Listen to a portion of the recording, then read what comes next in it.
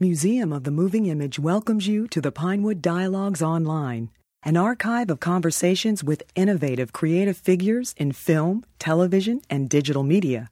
Visit Museum of the Moving Image in New York City or online at www.movingimage.us. This is the Directors Guild Theater, and there's no better director around than David Cronenberg, and here he is.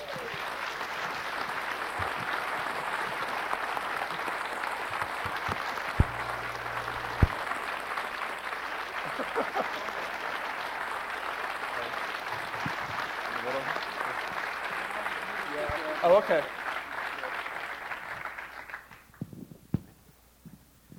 Okay. Yes, I've been watching Vigo too much. I thought I could actually do what he does. It's better if you're naked. You mean I'm not? This is just tattoos. Okay. Well, when we last saw you, this museum audience saw you right when History of Violence was coming out, and that film was a big success, both commercially and critically. And I just want to ask you, as a way of a segue into this film, how it came about that this was your next project, and sort of what was opened up to you after that film. Well, people sometimes get the impression that you can kind of pick and choose what movies you do, and you're thinking of the arc of your career, and now the musical comedy, you know. And in fact, maybe I even would do that, but in fact it has more to do with what comes along, whether it comes from you or an adaptation, or you see a newspaper or article, or your agent sends you a script, and then when you find something that you're interested in, as I was with Steve's script, even then it took about a year before it came back to me, because money, deals, timing, all kinds of things were not working out. And it's quite possible that I would have done another movie. There were several things that came by, and I might well have been talking to you now about some other movie, that musical comedy, for example, instead of this one. So when people say, well, this is kind of a matched pair with History of Violence, right, I can see the connections, but I had nothing to do with it in terms of willing it to happen that way. It's not as though I said I must do a matched movie to History of Violence that's the flip side or something, or on the other side of the Atlantic, but also a gangster movie. You know, that's the way it works. But it'll make a nice double feature at the drive-in. It totally would. It really, really would, if there were drive-ins. And how did you come to write the script? I mean, it has some similarities, of course, with Dirty Pretty Things, and it's portrait of London and a side of London that we don't see often. I think it's not just London. Most big cities, New York, Toronto, any of those cities has the same industry is happening, the same problem is going on, which is the trafficking of human beings. And I think if you live in a city like London, I think it's not only your duty to tell those stories, it's also why wouldn't you, because that's where the real meat, the real drama is really happening, you know. So it was just the fact that this was obviously going on, that in suburbs of London there are people who are living in slavery now, and that if that's your starting point, then you know that you've got real drama there. So that was the reason. Okay, and so what was it that was there anything in particular that drew you to this script that made you want to do it as a film? Me? Yeah. You're asking me? Yeah. Steve paid me a lot of money under the table, and I'm very susceptible to bribery. Likewise, Vigo, he can't get work, you know, so no, it was, Toronto prides itself on being a multicultural city, and so does London. And that intrigued me, because it's in opposition to sort of the American theory of the melting pot, where you come to America and you become an American, you give up a lot of your national original identity. In London and Toronto, there's the theory that you can somehow come together and maintain that your culture. And there are good and bad sides to both of those concepts, really. So what you've got in London and in Steve's script is this kind of mini criminal globalization going on. And you couple that with the rise of a very raw, primitive form of capitalism coming out of Eastern Europe now that the communism has fallen. you know, the combination is very volatile, very interesting. All of these cultures, you know, we have Chechens, Azerbaijanis, Turks, and Russians, and so on. But trying to work together, but at the same time they have these 1,000-year-old enmities and hostilities, and so they never trust each other. So it's a really rich texture, and of course Steve's dialogue and characters were wonderful. And wasn't the poisoning of the former spy, going on by Putin ostensibly, going on at that time when you were? Our production did that. Oh, okay. Because when we started, the Russian mob in London was a very obscure topic, and we thought there should be some way of... No, but in fact, that started to happen halfway through our shoot. And literally half a block from my front door, where I was renting an apartment in London, and Vigo's and Vincent Cassel as well, there was a building owned by the Russian oligarch Berezovsky, who has a big feud with President Putin. And we walked by there every day. And suddenly there were cops in hazmat suits and forensic vans finding traces of polonium radiation there because Litvinenko had been there. So we were very hot. We were radioactively hot, in fact. Could you talk a bit about the process of the collaboration, or how the script developed? What was, say, added to it or changed? Well, the great thing about working with David is that he has a hawk eye for things that won't work, and also an instinct for what would work. So when we first sat down to discuss the script, there were elements of it that David instinctively knew would slow things down or wouldn't work. So it was great to, and as a result of David's sure-handedness, the meetings didn't have to be long. It was sort of like that. Let's do that. So then I would go away and do it. But also, David gives you the room to fix the problem as well. You know what I mean? So it's really it's an ideal situation. Yeah, I found the same. I mean, you can often have writers who are very protective of their material because it's theirs, and no other reason, not necessarily because it works, and you get a whole ego thing going on there. It can be quite messy. But Steve was not like that. In fact, he was very excited to develop the script because it hadn't really gotten very far developed. It sort of had languished at BBC Films for quite some time. In fact, I think you wrote Dirty Pretty Things before it, or it was sort of consecutive. This came along. I started to write this just about when Dirty Pretty Things was being taken into production. Yeah. So that movie got made, a couple of years ago, and this script just was lying around. So it never got, he never got a chance to get his hands on it and really start to work with it as though it was going to get made. Because once the production is there and you're saying, okay, we're making this movie, then things get intense and they get real. Could you talk a bit about, either of you talk about the opening scenes are so concise and strong that you go from these, because there's not actually a great number of violent scenes, so they make an impression. And you have this very violent opening, and then this theme of birth is introduced, but birth itself is violent in the next scene. So. I mean, in writing the opening scene, what I wanted to do was to take a very conventional gangster scenario, which is an execution in the barber shop, and then having established that, then everything else should be not what you're expecting. So, to go straight to birth, and the idea is of birth and death and renewal, and it's Christmas and all of that. I mean, I think those themes are there if people want to look for them. The image of that baby in that second scene is so striking. What was that? Well, that's a fake special baby. Effects. That's a silicone baby. Yeah. I had one lying around, so I thought, well, everybody does, don't they?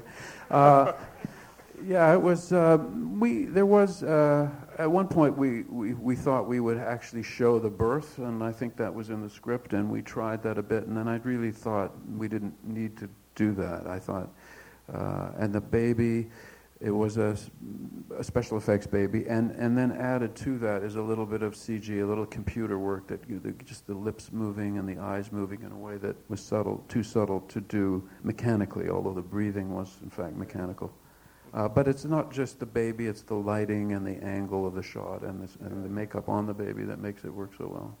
Another thing that's very striking, and this is on a second viewing of the film, is the tone. You talked about having things that you don't expect, and there are more scenes of tenderness in this film than maybe struck me on the first viewing. Example, the scene with the prostitutes. After a very brutal scene, there's a very tender scene, and I just wonder if you could, maybe if either of you could talk about it. Well, I tried to get rid of all that, but I didn't manage to expunge every moment of tenderness. I tried. My analysis of Steve, as he's sitting here so I can... No, I think he falls in love with his characters, and he has great affection for them, which is one of the great things about the script, and that goes for even the nasty characters. And then it's just a question of not going too far with that. You know, you want to make sure that you don't go over into sentimentality, but you, at the same time, want to express this affection that you have for even very flawed human beings, because they are human beings. Yeah, I mean, I think that it's the fact that there are several characters who sort of deliberately and expressly and innately do not show emotion, so that when they do show some emotion, I think it has a greater effect. And I think in particular Kirill, who, I mean, I am sort of fond of that character because he's so out of control, and I think you don't forgive him for what he does, but part of you understands what he does and why he does it. Just before opening it up to the audience, I'll ask about the scene that's already become legendary in a way, which I guess was just a line or two in the script, the fight scene in the sauna. So could you talk, I guess if both of you could talk, what you had in mind in writing it, what you had envisioned, and then how that... I mean, I think it's a masterpiece. I think it's fantastic. And you're quite right. I mean, basically, the idea in the script is that here is someone who is naked and therefore vulnerable, who proves to us that the thing that this character is really best at and really well equipped for is this sort of violence. So that, but then, you know, the execution of it is just amazing. I mean, in this original script, he never talked about the towel, you know. Where did it go? Was it on the guy or was it not? I mean, so we had to figure that out, Viggo and I. You have the worst continuity person. Really? Yeah. No, it was not too detailed, the script, and in fact, we did change a few things, I think. I think in the original script, Steve, once again, that tenderness that I so hate. Actually, the Chechens were not killed. You'll recall. You didn't have them dead, and I said, they've got to be dead because they're not going to stop coming after them, so you can't just punch them and make them unconscious. They've got to be dead. And there were a few other things like that, but mostly it had to be worked out in great detail. Really, when you write a script, it is broad strokes mostly, because to put in all the detail that it takes to actually make a movie would take an 800-page script. You know, a script is not even a blueprint, because you can build a house from a blueprint, but you can't build a movie from a script in the same sense. So Steve, wily old character that he is, knows that there's going to be a crew of 150 people, very enthusiastic, doing research. You know, what kind of shoes does this gangster wear? What socks? What car does he drive? What was it? What kind of sunglasses? And where will the tattoos all be? You know, and what will they represent? None of that. You know, it would just be too laborious to read. But when you're making the movie, you have to figure all that stuff. Figure all of that out. And I gather Viggo was quite into researching this question about tattoos, which was so important. Yeah, Viggo is an amazing collaborator. With him, I like to say, you don't just get a solo violin, you get a whole orchestra. He does his own research. He does it in the sweetest, most gentle way, because it's really for him, but he shares it. And if you don't want to look at it, he doesn't mind. And he sent me at a certain point a book called Russian Criminal Tattoo, which was phenomenal. I mean, it was an amazing book. And also a documentary made by a friend of his named Alex Lambert called The Mark of Cain, which was shot in maximum security Russian prisons, where you have 35 prisoners in a cell made for 4. They literally cannot all sit down at the same time, so they have to take turns sitting down. And they all talked about their tattoos and this subculture of tattooing in Russian prison that goes back to Tsarist days, predates the Soviet Union by a long way, and has evolved as a kind of secret society and still exists now, although it's becoming a bit passé once again in the face of the new capitalism happening. And I sent this to Steve because I said, this is mind-boggling. You know, he had, of course, alluded to tattoos, but not ever gotten into it, into the detail that we ended up with. And I said, no writer can resist this kind of stuff. It's just too rich. You know, we're going to, when we do another rewrite, you're going to want to incorporate this into the film in a huge way. Just one other detail while it's on my mind. We're talking about physical details. Anna's character, the fact that she rides motorcycles seems to be a really important detail. It says something about her character being kind of and I know you were very interested in motorcycles, but what I wanted was that the presence or non-presence of her father, who'd recently died, is the motorbike belonged to him, so it's also a Russian motorbike. So we visually, even if we forget that detail, visually there is some connection between her and her father there, so that when she meets Semyon, we understand that she's sort of looking for that sort of father figure. Okay, let's open it up. Raise your hand, and I'll repeat questions just so we can everybody can hear. Okay, over here.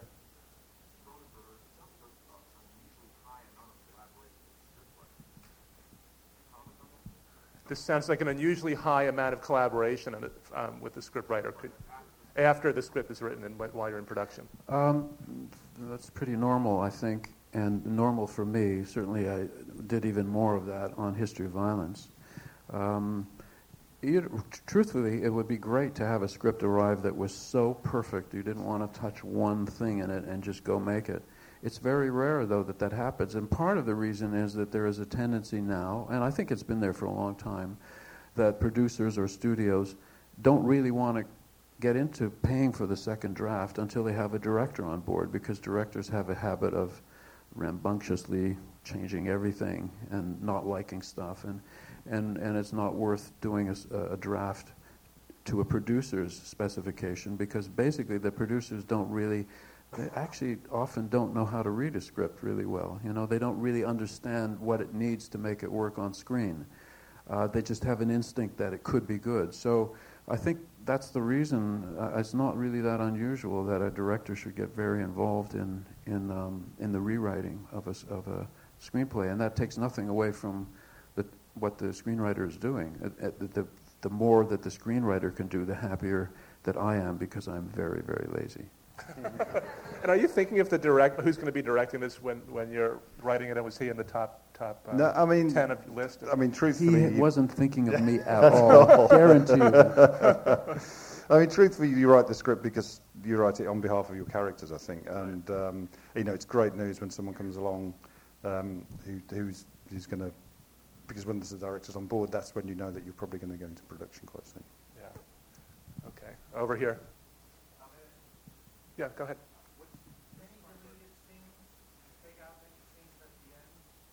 Oh, were there many deleted scenes? Were there many scenes that you guys filmed that didn't make it in? No, there were a couple. There were some. One of the things that Steve will tell you is that I love short scripts, and that most of my glee and pleasure comes from cutting, which you might imagine.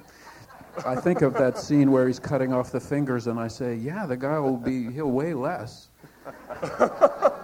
It's one way of losing weight. You can still buy the DVD, don't you? But no, you will not see these scenes on the DVD, because I don't like doing that. I did that with one scene in History of Violence. That's the first time they're deleted because I don't like them. Not because... And really often not because of a performance or whatever, but just because once they don't work, they're gone, they're out of my head, and I don't see why you should see them. Any more than you want to read the original draft of Steve's script, do you? Yes.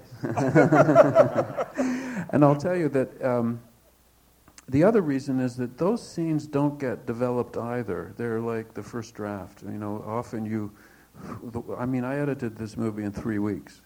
So I don't spend a lot of time normally if the movie's working, and if I'm very concise on set. I don't do storyboards, but I'm pretty precise, and so there's not a lot. I'd love to get to the point where I've cut the script so tightly that there are no deleted scenes, that we shoot everything and it's needed. I haven't quite achieved that yet.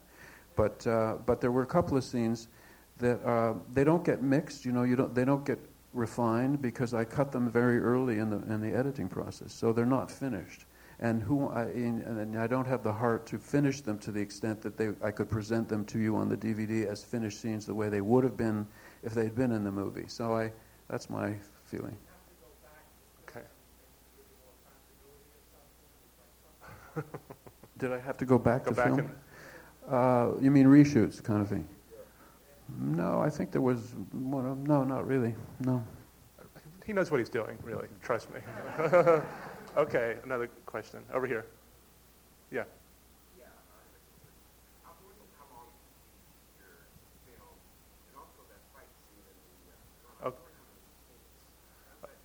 Okay, how long did it take how long did the filming take and how long did the fight scene take to film? It was a 53-day shoot, so it was basically 10 weeks plus a little bit. The fight scene took about 2 days to shoot. Viggo, having had experience doing other fight scenes on other movies, said that normally something like that would take a week. And he was very glad that it didn't because he was getting very bruised and beaten up. There was a time when, obviously he can't wear pads, he's naked. So it meant that, the special effects makeup man, Stéphane Dupuis, he's brilliant, said to me, David, I'm spending more time covering up Viggo's bruises than I am putting the tattoos on every day. And I said, just don't tell me that. I don't want to know. But it takes a lot of preparation, though I don't do storyboards, and though I love to come on the set not knowing what I'm going to do, because I want the spontaneity of everybody to be involved. And speaking of collaboration, I want the collaboration of everybody on the set. I have monitors everywhere. Some directors are very possessive about the image. They don't want other people to have the image and know what they're shooting. I want it open to the whole crew. I want everybody to know what's going on, including the actors. If they want to look at it, I'll play it back for them. So that's that kind of trust and transparency that's there on the set, which allows you to do a scene like that with a major actor. And also the preparation that goes into it with the designing of the set with Carol Spear, who's a set designer I've worked with for 30 years, and the working out of the choreography with the stunt coordinator and the actors, and it's a lot of preparation. So we knew exactly what the fight scene was going to be as far as you can know without actually shooting it. Because once you start to shoot it, everything changes, which is why I don't do storyboards. Everything changes, and I like that. But it really just took 2 days. Is there a discussion about the thematic elements of the film? And as an example, it occurred to me watching that fight scene that it has something to do with the idea of birth. There's a lot about birth and rebirth in the film, and he has just talked in the previous scene about being dead, being dead, and that scene is sort of a rebirth. And people have talked about how the film has elements and thematic relationship to your other work, but how does that manifest itself in terms of how you work on the set? Well, Steve is twitching. I think it means he wants to say something. No, I hope that people do. It's sort of not essential that people get the themes, I don't think, to enjoy the film. But there are themes of rebirth and resurrection all the way through, I think. And also violence as destructive and violence as creative. And, I think those images and those themes are there. But I do think even if you're not consciously aware of them, you feel their energy, the energy of those ideas in there, I think. Yeah, somebody actually came up with a very interesting religious interpretation of the whole movie with the baby being Moses and the bulrushes. Honest to God, I'm serious. And it was convincing. I'm convinced. I've made a religious epic. Oh my God. I loved Ben-Hur. Okay. But the truth is that even as you cannot photograph an abstract concept, and an actor cannot act the role of an abstract concept, I as a director cannot direct an abstract concept. And I'm talking about themes here. You can't really, that doesn't help you creatively do anything. even though when the film works, it does evoke these things and provoke them in the minds of the audience, and that makes it potent and interesting and makes for interconnections and stuff. But basically, when you're making the movie, it's really detail by detail, shot by shot. It's very plastic and sculptural for me, making movies. It's got a lot to do with space and 3 dimensions and moving through space and stuff. And at that point, and no more than a sculptor can really think of the themes of what he's doing. You're working with stone or whatever it is, and you're trying to get the chisel to work, and that's how it feels. Okay.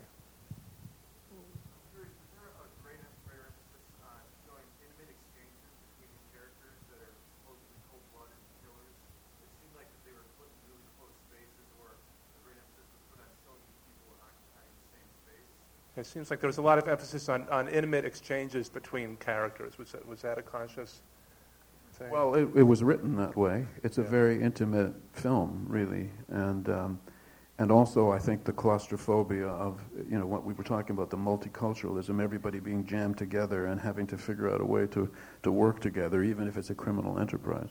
And what I wanted to get in there is that there are a lot of secrets. There are a lot of people with 2 lives. There are a lot of moments when secrets are shared, or when we can see that secrets are not being shared in the normal way. So, yeah, I mean, that intimacy between characters who are desperately trying not to show their feelings, I think, is important, and that causes the tension, I think.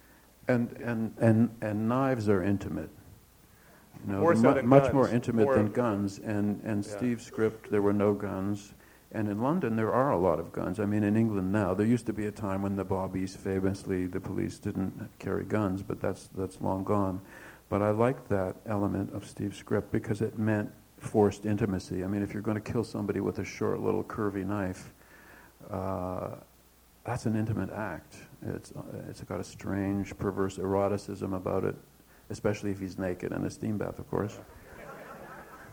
But there is an underlying sexual undercurrent and a homoerotic undercurrent, which perhaps you are not working out consciously what you want to do with it, but it seems to be there throughout the film. There is?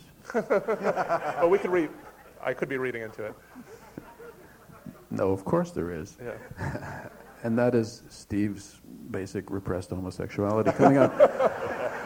But, I'll show you my tattoo then. Yeah, well, it starts with Kirill, the character of Kirill, who is basically really in love with Nikolai and is a gangster who's gay, who could not possibly admit that even to himself because that's like a death sentence in that milieu.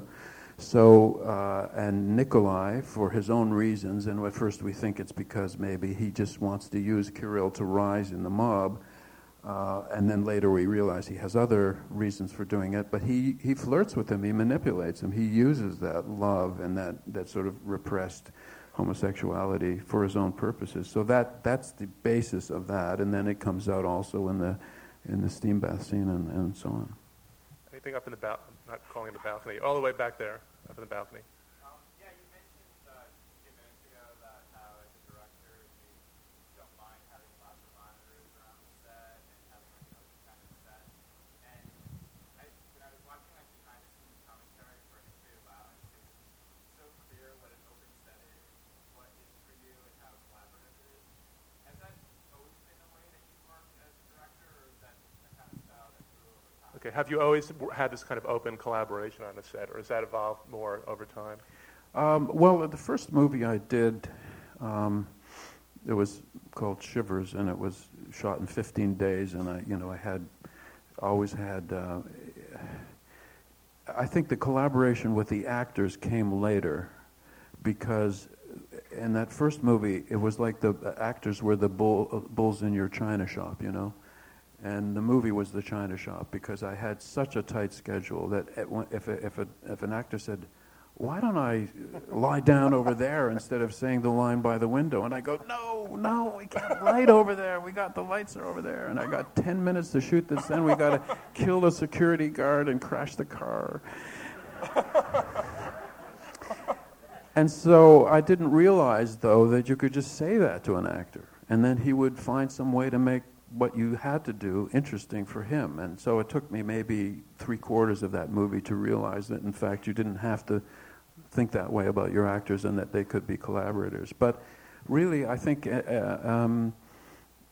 one of the only things that I can say to a young director as advice, because everything's changed so much since I started, is that you must invent your own version of being a director. There are no rules.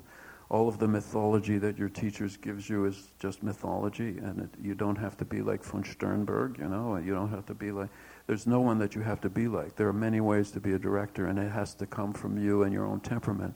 There's no point. I would be terrible yelling at actors. I'm not good at that, you know, so I don't think that works anyway, and the actors agree with me, but nonetheless, well, there's a great, you know, there are some directors who buy the whole, you must humiliate everybody and you must torture them and you must, you know, to get good stuff. I don't find that to be the case, and I've never had any reason to think any way differently. But, so yeah, and in short, yes, I've always had a very open and collaborative set, and once monitors came in, I immediately felt, you know, that the idea that you must not show your actors, you mustn't let your actors see themselves, because they'll freak out, you know, they won't like what they've done, and they'll want to change it, they'll want to reshoot it, and then it'll take a lot of time, and so on and so on. And I suppose if you had a really neurotic actor of a certain kind, that could happen, but I've never had that be the case. Mostly actors who don't like to see themselves while they act, they just automatically just don't look. It's very straightforward. Was it true that you and Viggo were both each reading Dostoevsky? Yes, well, doesn't that sound pretentious? But it's totally true. I thought, okay, what, you know, Russianness. Okay, we've got to get into Russianness. How do we do that? Well, Dostoevsky, he's Russian. I'll read him. And I just happened to have the latest translation of The Possessed, which in the new translation is called Demons. This is the Pavir and Vorokonsky, you know, series of, and I have a lot of those new translations.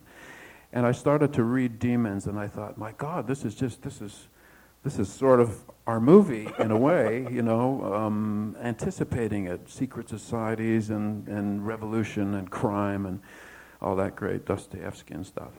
And so I phoned Viggo and I said, Viggo, you know, you really should read this, because, and don't read the old translation, don't read Constant Garner, this is really much better, much rawer and cruder and so on. He said, I just finished it. So we were totally in sync. And you know, it's not research in the sort of traditional sense, but it's just we wanted to get into the soul of Russianness, and for our own reasons. Okay, down here. Go ahead, you. Yeah, well, Viggo was involved in both in this movie and History of Violence, pretty intense fighting. And I was wondering if he has sort of real fighting combat experience, or if it's just really, really good choreography. Viggo, okay, he's very good in these fight scenes, and did he bring fighting experience before History of Violence, or is he? No, I had to teach him everything.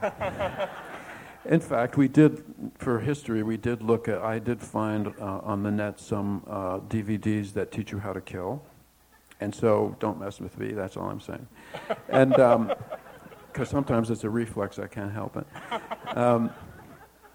But we did look at those because we thought that character would have learned to fight on the streets of Philadelphia, and that would not be military training or anything else. It would be street fighting.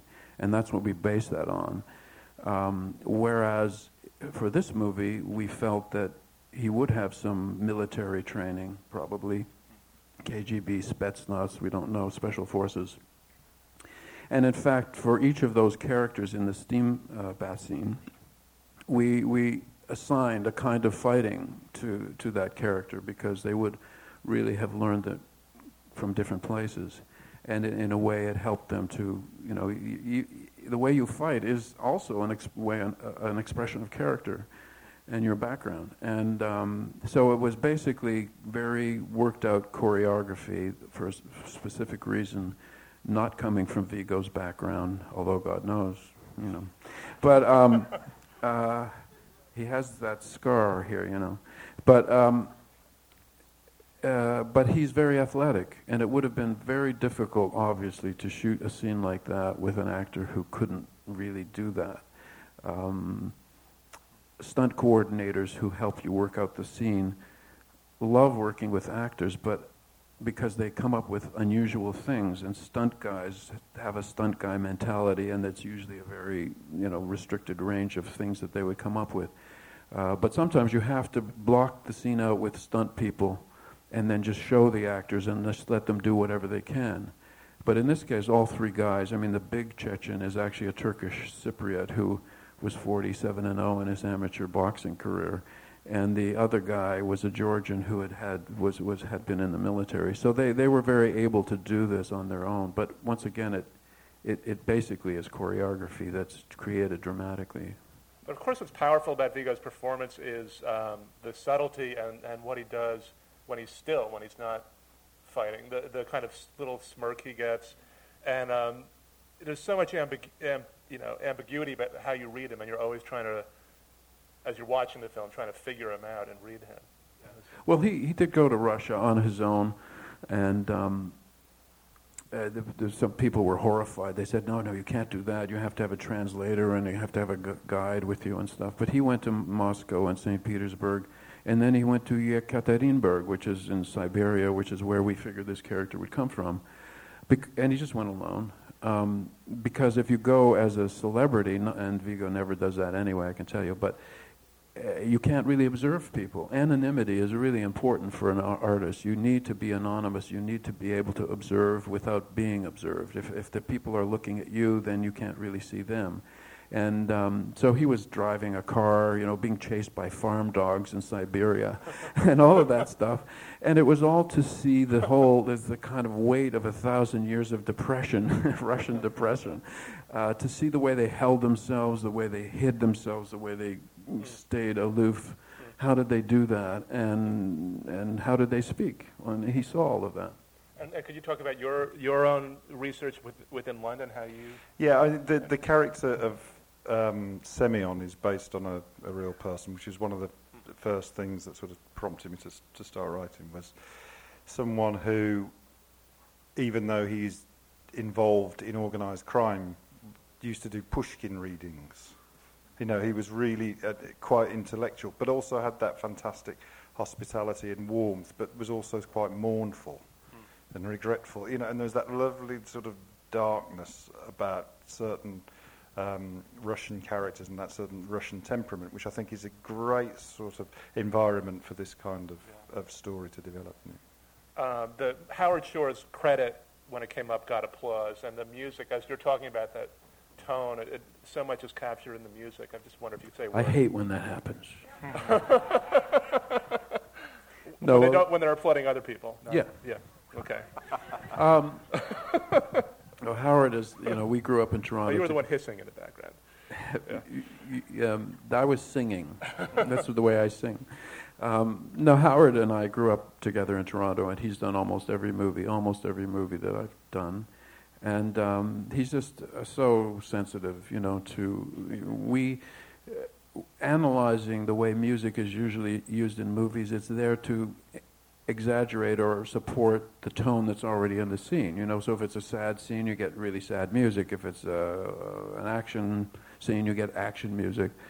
And often that betrays an insecurity of the filmmakers who feel it's not punchy enough, it's not giving you what should be there, so you wall-to-wall music perhaps. But the kind of music that we like and that I ask for is music that adds a whole other layer of meaning and emotion that's not necessarily in the scene itself or is only a subtle thing in the scene. And the violin, the voice of the violin was so beautiful. There was a wonderful English-Italian woman who played that violin for us in the movie, and it's just so emotional and so wonderful. But you say, okay, it's Russian, so there's got to be balalaikas, right? Well, we do have balalaikas, but it would be so easy to be kitschy and just do a Russian pastiche. Howard managed to find the soul of Russianness without doing a kind of kitschy version of Russia. And it's so subtle what he does and so beautiful. Yeah. Here's just time for a few more. Back there, standing.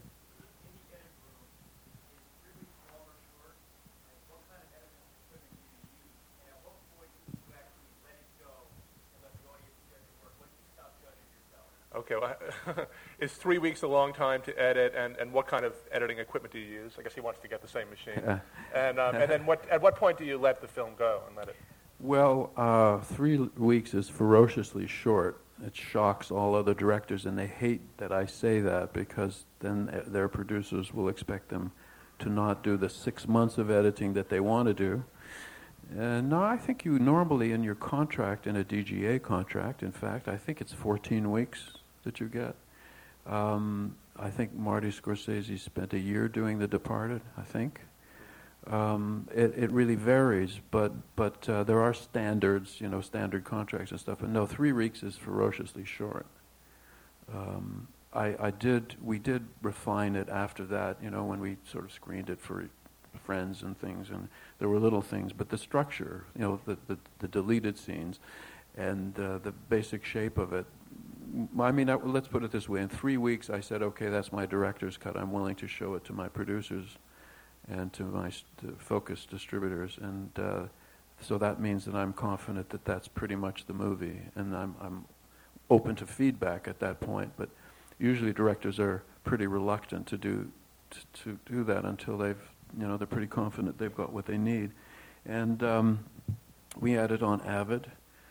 I love electronic editing. People who say you should go back to film are insane. Forget it. Because with electronic editing, well, for me it's like word processing. I couldn't wait to get rid of typewriters, even though if you saw Naked Lunch, I have affection for typewriters. But because it works the way your mind works, which is non-linear. That is to say, you jump around and you can do that with electronic editing. So I would never. Film editing is pretty much dead. I think Spielberg still does it, but that's him. And what else? Oh, when do you let it go? Well, you let it go. I don't find that very difficult. I mean, by the time you go into the sound mix, any cuts that you make mean a lot of work for a lot of people, because you have 100 soundtracks, and if you make one frame change, then they have to change all 100 tracks. Of course, it's easier because they're all digital and electronic too. But it's so by the time you go into the sound mix, you should pretty much be prepared to say that's the cut. And are you seeing cuts of the film? I mean, when do you see the film? When David's done the... I haven't let him see it yet, actually. Yeah, exactly. What happens at That's it? why you were soon. No, I mean, the process of the edit is takes place, and then a version is shown. But I mean, for me, interestingly, the first time of seeing anything is horrifying. It really is. It's just weird, and it's not. And at that point, you don't know if this is any good or not, and you just have to wait, and then you finally get to understand how it looks. Is there anything? He never told me that. He told me it was great. Yeah. Okay, right down here. We'll take one more after that. Yeah.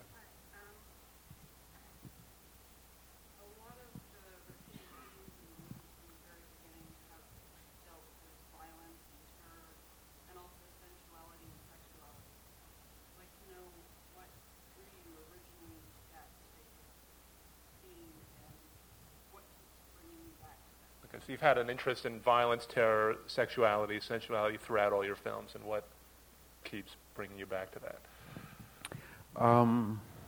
Well, isn't everybody? I can tell you that it. First of all, it's intuitive and instinctive, and then gradually, as you get older and you start to observe yourself, you come to some understanding, and I think it's. I can almost say it's a philosophy now.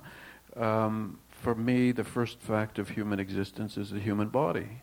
I'm an atheist. I don't believe in an afterlife. I think that if you kill someone, that's an act of absolute destruction. So there's no saying, well, but he's in heaven, it's okay with the 72 virgins, and that's karmic recycling, and he'll come back as a fish or something.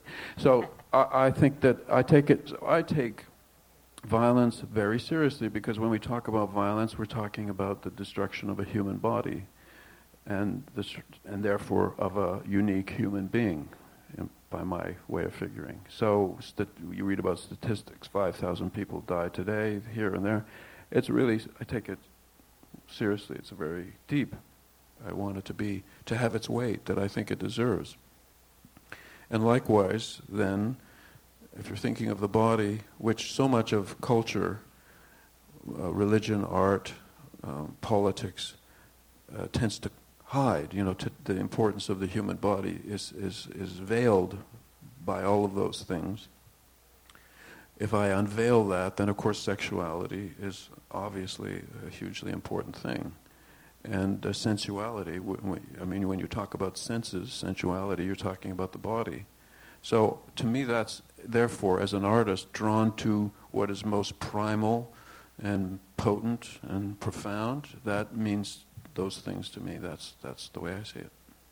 Okay, well, we'll end on that grand philosophical note. I want to thank all of you. The film opens tomorrow, and thank you so much for being here. Thank you very much. Thank you for listening. The Pinewood Dialogues at Museum of the Moving Image are made possible by generous support from the Pannonia Foundation. To learn more about the museum, visit www.movingimage.us.